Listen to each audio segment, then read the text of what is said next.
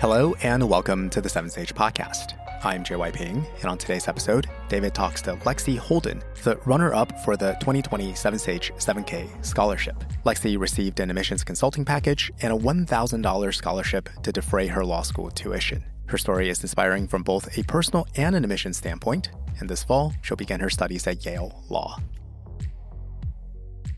Well, Lexi, it's so nice to talk to you. I'm so glad that you could join us for the podcast. Yeah, absolutely. Thanks so much for having me on. So, Lexi, I want you to start by taking us back in time and just tell us a little bit about where you grew up, how you grew up. What was your life like before you decided to apply for law school? Absolutely. So I was born in and spent the first 15 and a half years of my life living in Germany. I'm an Army brat. So I spent my almost first 16 years of my life growing up overseas, attending the American schools on the U.S. Army posts, while also living simultaneously in German villages and attending ballet classes with other German students. So I had sort of the best of both worlds, but I'm a citizen of the Choctaw Nation of Oklahoma. So that sort of threw in that third world. Military brats are often considered third culture kids because, when you ask them where they're from, it's like, well, it's where did I live the longest? Which place did I like the best? What's the answer you're looking for? So I was sort of a fourth culture kid when I throw in my Native American culture and heritage as well. Did you feel like it was something that separated you from other military brats?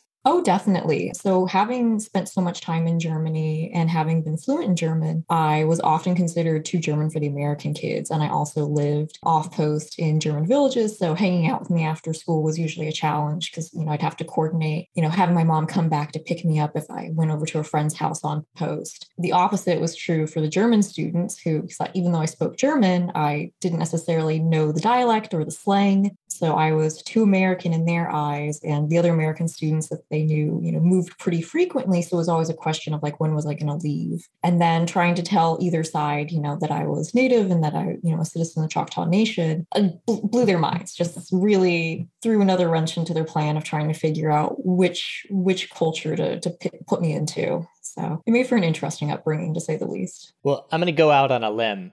Please tell me if I'm just totally in the wrong, but I would guess that there aren't a whole lot of Native women or members of the Choctaw Nation in Germany where you were. Is that the case? So Native Americans actually serve in the military at a higher rate than any other demographic group. So there are a lot of Natives relative to other demographic groups. However, we are still a very small population overall. So in terms of other Native students that I knew of growing up, I really can't think of any off the top of my head. There are a couple more once I moved to Washington State when I was in high school, but then none again when I moved for college to Chicago. So yeah, we're a pretty elusive bunch, but then, I feel like once you find Indian country, you kind of find everyone because we all sort of tend to congregate near one another.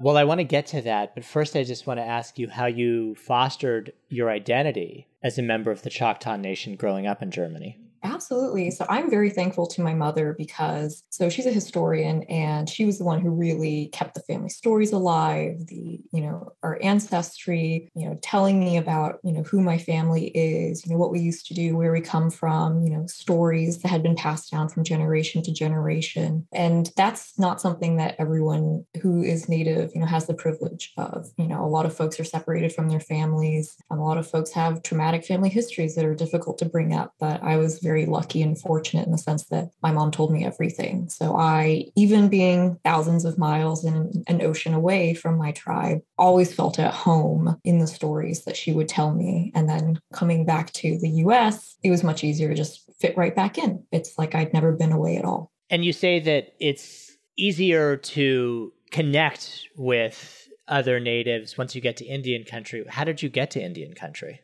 Yeah, so I always knew I wanted to do something that would ultimately serve other Native Americans. Again, as an Army brat, service is something that I'd always seen in my life, something I knew that I wanted to spend the rest of my life doing, not in the military sense. I wanted to do it through policy and law. And it wasn't until my first year out of college that I was finally able to do a fellowship where the bulk of my work was centered on tribal communities.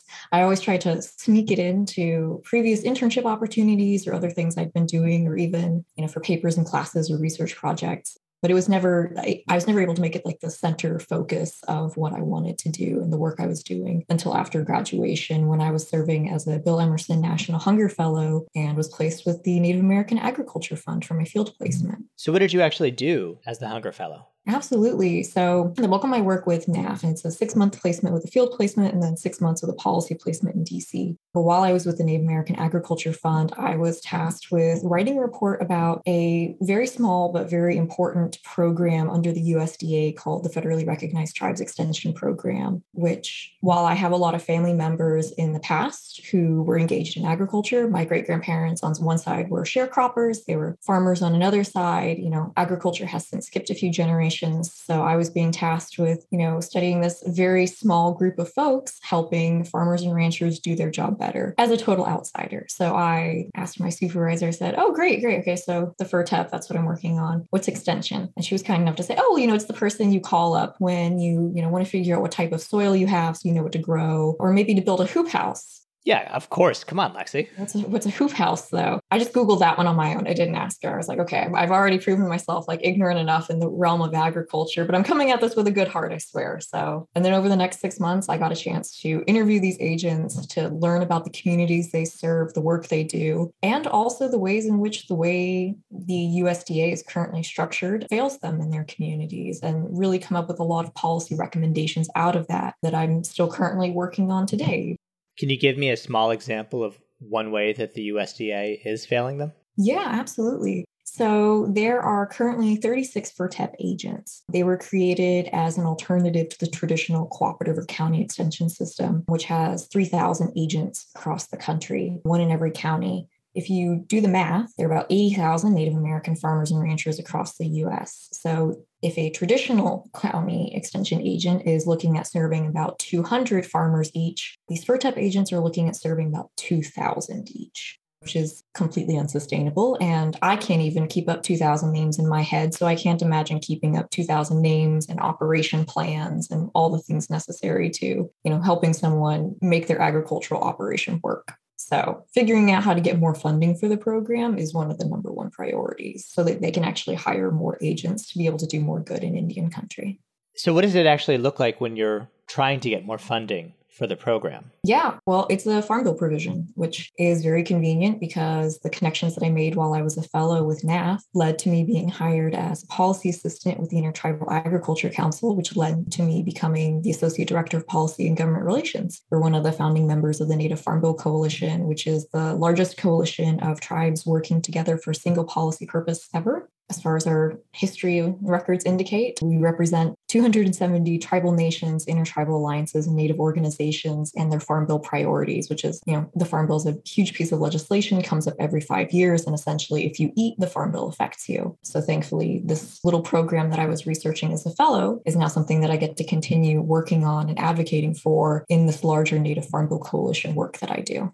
Can you give me an example of a typical day, or maybe two? I'm sure that no day is typical, but maybe like a typical day in the office, as much as you can approximate it in a day in the field that's not atypical? Absolutely. So a lot of my work that I do in the office, let's say I work remotely, but is connecting to our stakeholders. So reaching out to tribal leaders and native ranchers and farmers to tell them about opportunities to engage with USDA or opportunities to meet with us. Also having conversations to hear about how particular programs are working or not working in their communities. I also do a lot of outreach to allied organizations or non-native organizations who are interested in supporting our work. That involves a lot of like Indian Country 101 conversations where we strip it down to like bare bones basics of like, this is what a tribe is. Here's how long agriculture has been going on in this area. So it's a lot of relationship building and sort of education, I would say. And then a lot of writing as well. So I do a lot of writing for our comments that we submit whenever, a different federal agency is trying to propose a rule change, submitting testimony. I've gotten to testify in front of Congress a couple of times so far. So preparing comments and things like that. Sometimes writing up blog posts or articles, though that not as much as anymore as when I was a fellow. And then a day out in the field, that, depends on the community that I get to visit. This past year, I did a 6-week-long road trip across Indian country to meet with our producers. So that took me everywhere from Alaska to Montana to Arizona. So a lot of different climates, a lot of different environments. Sometimes I was, riding around in a Jeep, going off on crazy trails as we did tours of olive groves. Sometimes it was wading through cow poop in a field in Montana so I could see what their regenerative agriculture practices looked like. Or fending off mosquitoes in Alaska, because I don't know how they do it up there, but the mosquitoes are the size of dogs up in Fairbanks. And hearing about, how they're doing traditional foraging or, fishing. So it's a pretty cool job. I get to do a lot of different stuff, and it's all in service to Indian country. So that's what makes it so great. What was your best and worst moment on the job? Best on the job would probably be some of the incredible opportunities and meals I've gotten to have with folks. A lot of these roundtables we do for work involve traditionally made foods made by Native chefs, featuring food items that are from the local producers, and getting to sit down and eat bison meatballs and different corned beans and squash stews and things like that, and sit down with a producer and have them tell me all about their life story and why their operation is so important to them and their families and how many generations back they've been going. Probably worst day would be not wearing long sleeves for Fairbanks and getting eaten alive by mosquitoes and looking like I was doing interpretive dancing while I was trying to explain to people what the Farm Bill is and why it's important to Alaska Native communities. That was not one of my shining moments in professionalism, but I think they understood I was an outsider and they were kind and took pity on me. Well, you're already doing really substantive stuff. So, how is a law degree going to let you do more? Absolutely. I have been so lucky in this job because I have so many mentors around me who are attorneys working in the field of federal Indian law and native food and agriculture law and policy. However, at some point, I'm sure they would love for me to not have to call and ask for their advice about something. Having a legal training that lets me know how a particular piece of legislation needs to be worded in order to have the impact it needs to on the ground to actually help producers in the way I want it to is something that I need a formal legal training around. It's one thing to be able to take stories from the field and turn it into something that legislators can really get behind and tugs at the heartstrings and really shows them how important native agriculture is. But if you don't have the ability to craft the legislative language in the very precise way it has to be done to target Indian communities, that's a problem. That's where there's a disconnect. And that's where a formal legal education and going to law school is going to make me that much more of a better advocate for the communities I'm hoping to serve. Well, you have a really developed motivation. How did you end up shaping your background and your motivation into a coherent application? I guess what I'm really asking is, what did you write your essays about? Yeah, absolutely. So I took my personal statement and diversity statement in a little bit different directions. My personal statement really focuses on what it means to be a Native American woman and to be a Native American woman wanting to do food and ag law and policy. Whereas my diversity statement was about my experience as a survivor of domestic and sexual violence in college and how I use that experience to help me essentially be more empathetic and how it helps me in my work and how I can use my experience as a survivor to try and create better policy to help folks who are survivors of other traumas so that hopefully it won't happen again. So that's what I did. Yeah, I feel like most people would have been tempted to flip-flop those. I just feel like my first instinct is, your identity as a Native woman sounds like a diversity statement. And being a survivor and being motivated to help other survivors sounds like a personal statement. So how did you settle on this allocation of the story? Absolutely. Well, I knew I didn't want my identity as a Native woman to be just a box that's checked.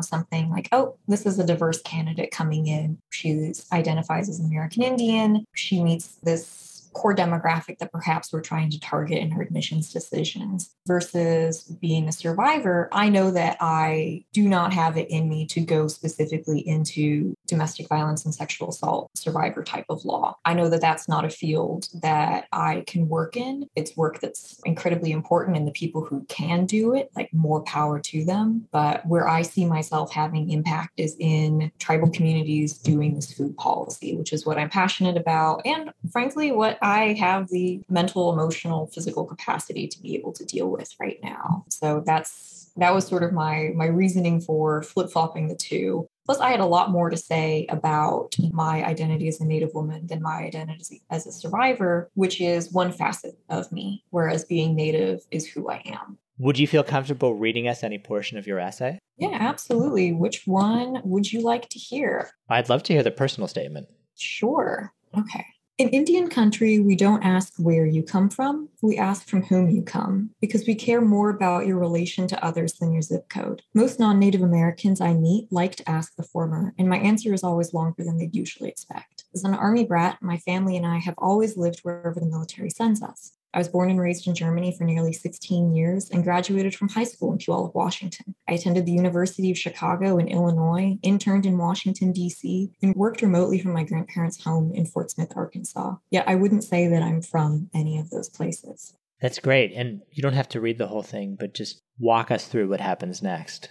Yeah, absolutely. So just talking a little bit about what I was speaking to earlier about being too German for the American kids, too American for the German kids growing up, and then throwing out the whole being Native American, and the American kids would be like, oh, you don't look like the pictures of the Indians in our textbooks, or aren't they all dead? And then the German kids would want to play cowboys and Indians with me. So there's a lot of misinformation around what it means to be Native and about whether we even still exist today, which we absolutely do. And just growing up around the military and how that really instilled in me a sense of service and how I was able to turn that sense of service into something that I wanted to do for my community. And, not just my tribe, although I hope that what I do impacts members of my tribe, but Indian country more widely. I talk about one of my ancestors, my 5 times great grandmother who survived the Trail of Tears, and how because she was able to survive, I'm able to be here today, and I'm able to do this work and to serve Indian country. And so one of the things that's fundamental to being Chata, which is the Choctaw word for Choctaw, is that we have a mission to honor our ancestors and to make the world a better place for our descendants. And so choosing to honor my 5 times great grandmother's history and her survival by choosing to do this work to make sure that the type of starvation that our communities faced on the Trail of Tears, that's never something that we have to go through again. And, that's really what's inspired me to go into law and why I specifically want to work in food and agriculture law. So did you know all of this before you started writing, and writing was a process of distilling that into words? Or did you figure some of this out as you wrote? Yeah, I think the story has always been there, and I knew what kind of work I wanted to do before writing my essays. But I think finding a way to tie together all of these seemingly very disparate places and very, disparate aspects of my identity and, the type of work that I want to do. And probably not a whole lot of people graduate from U Chicago and are like, yeah, I want to work in agriculture. So trying to be able to show the connection between all of these different things. And it just took a lot of asking questions about how one thing led to another in my life. And at that point, the story was very clearly laid out. Every decision that I had made or that the universe had made on my behalf, it led very naturally into the next thing. And it was just a matter of finding the right words to convey that story. And that's where the essay came from after many, many rewrites. How many rewrites? Oh, I want to say the general outline and the core values about myself that I wanted to share, that only took 1 or 2 times to get it done. But I would say probably between 6 and 8, going through, figuring out the right words I wanted to say. I tend to use far too many commas and like a lot of run-on sentences. So cutting those back, that took a couple more times as well. But it didn't take too many in the grand scheme of things, but more than, say, my entrance essay for U Chicago, which I somehow did in like 2 takes. I don't know how. Did your other essays, like the diversity statement, take as many drafts?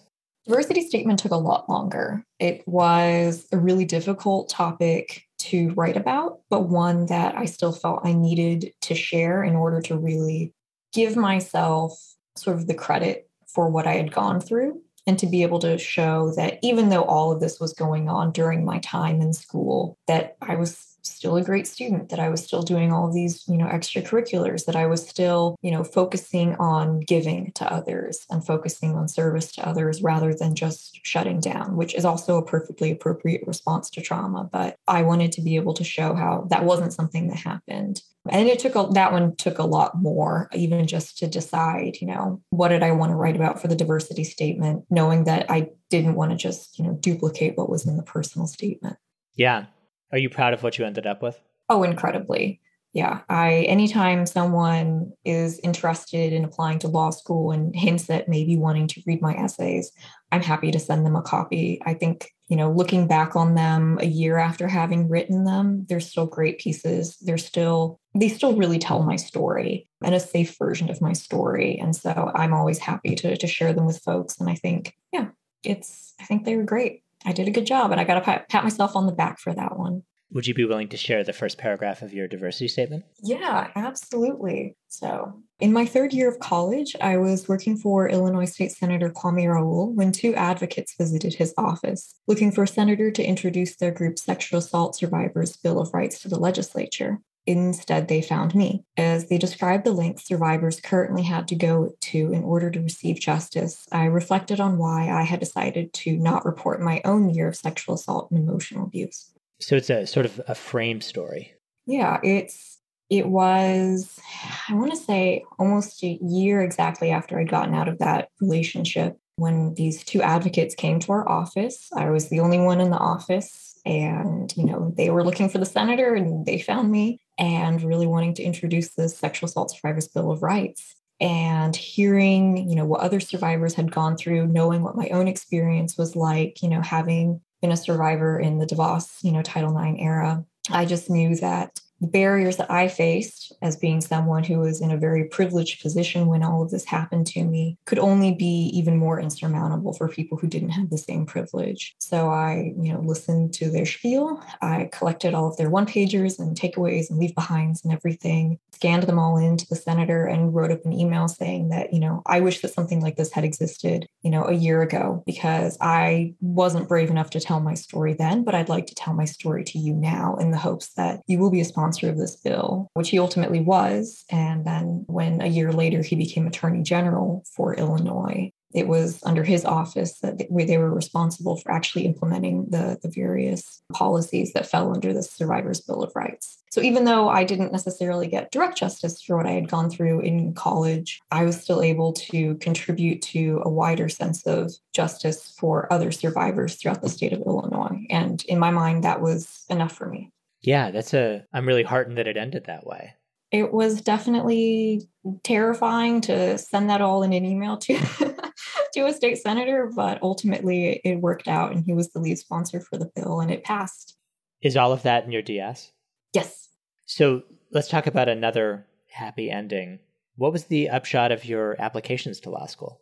Absolutely. So I ended up applying to, let me think about this, I think 13 schools. I was, admitted to 7 and waitlisted at 6, and I will be heading off to Yale Law School this fall. So that was the final decision. Yay! Woo! I'm very excited about it. When do you move? In about 2 weeks, actually. So good 2 weeks until I move up to New Haven. Well, I've got some pizza recommendations for you.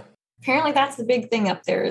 There's a lot of debate around the pizza, so I'll happily take those recommendations later. Yes, it's a debate that when I was there in college, I played out nearly every week. That's good to know. Yeah, in Chicago, they had very strong opinions about deep dish as well. So I feel like I'll fit right in. Well, I will actually also be interested to hear where you come out on. The New Haven pizza is sort of antithetical to Chicago's deep dish. It is. I mean, Chicago pizza really is its own institution. Some would even say it shouldn't be considered pizza. I would say that's blasphemous because I love Chicago deep dish pizza. But I am excited to try the New Haven varieties, even if they aren't possibly as good as Lou Malnati's. I'm just going to go ahead and throw it out there. I do know Lou Malnati's too. Well, I'm sure that experiencing both sides of the pizza debate is also going to make you a better lawyer.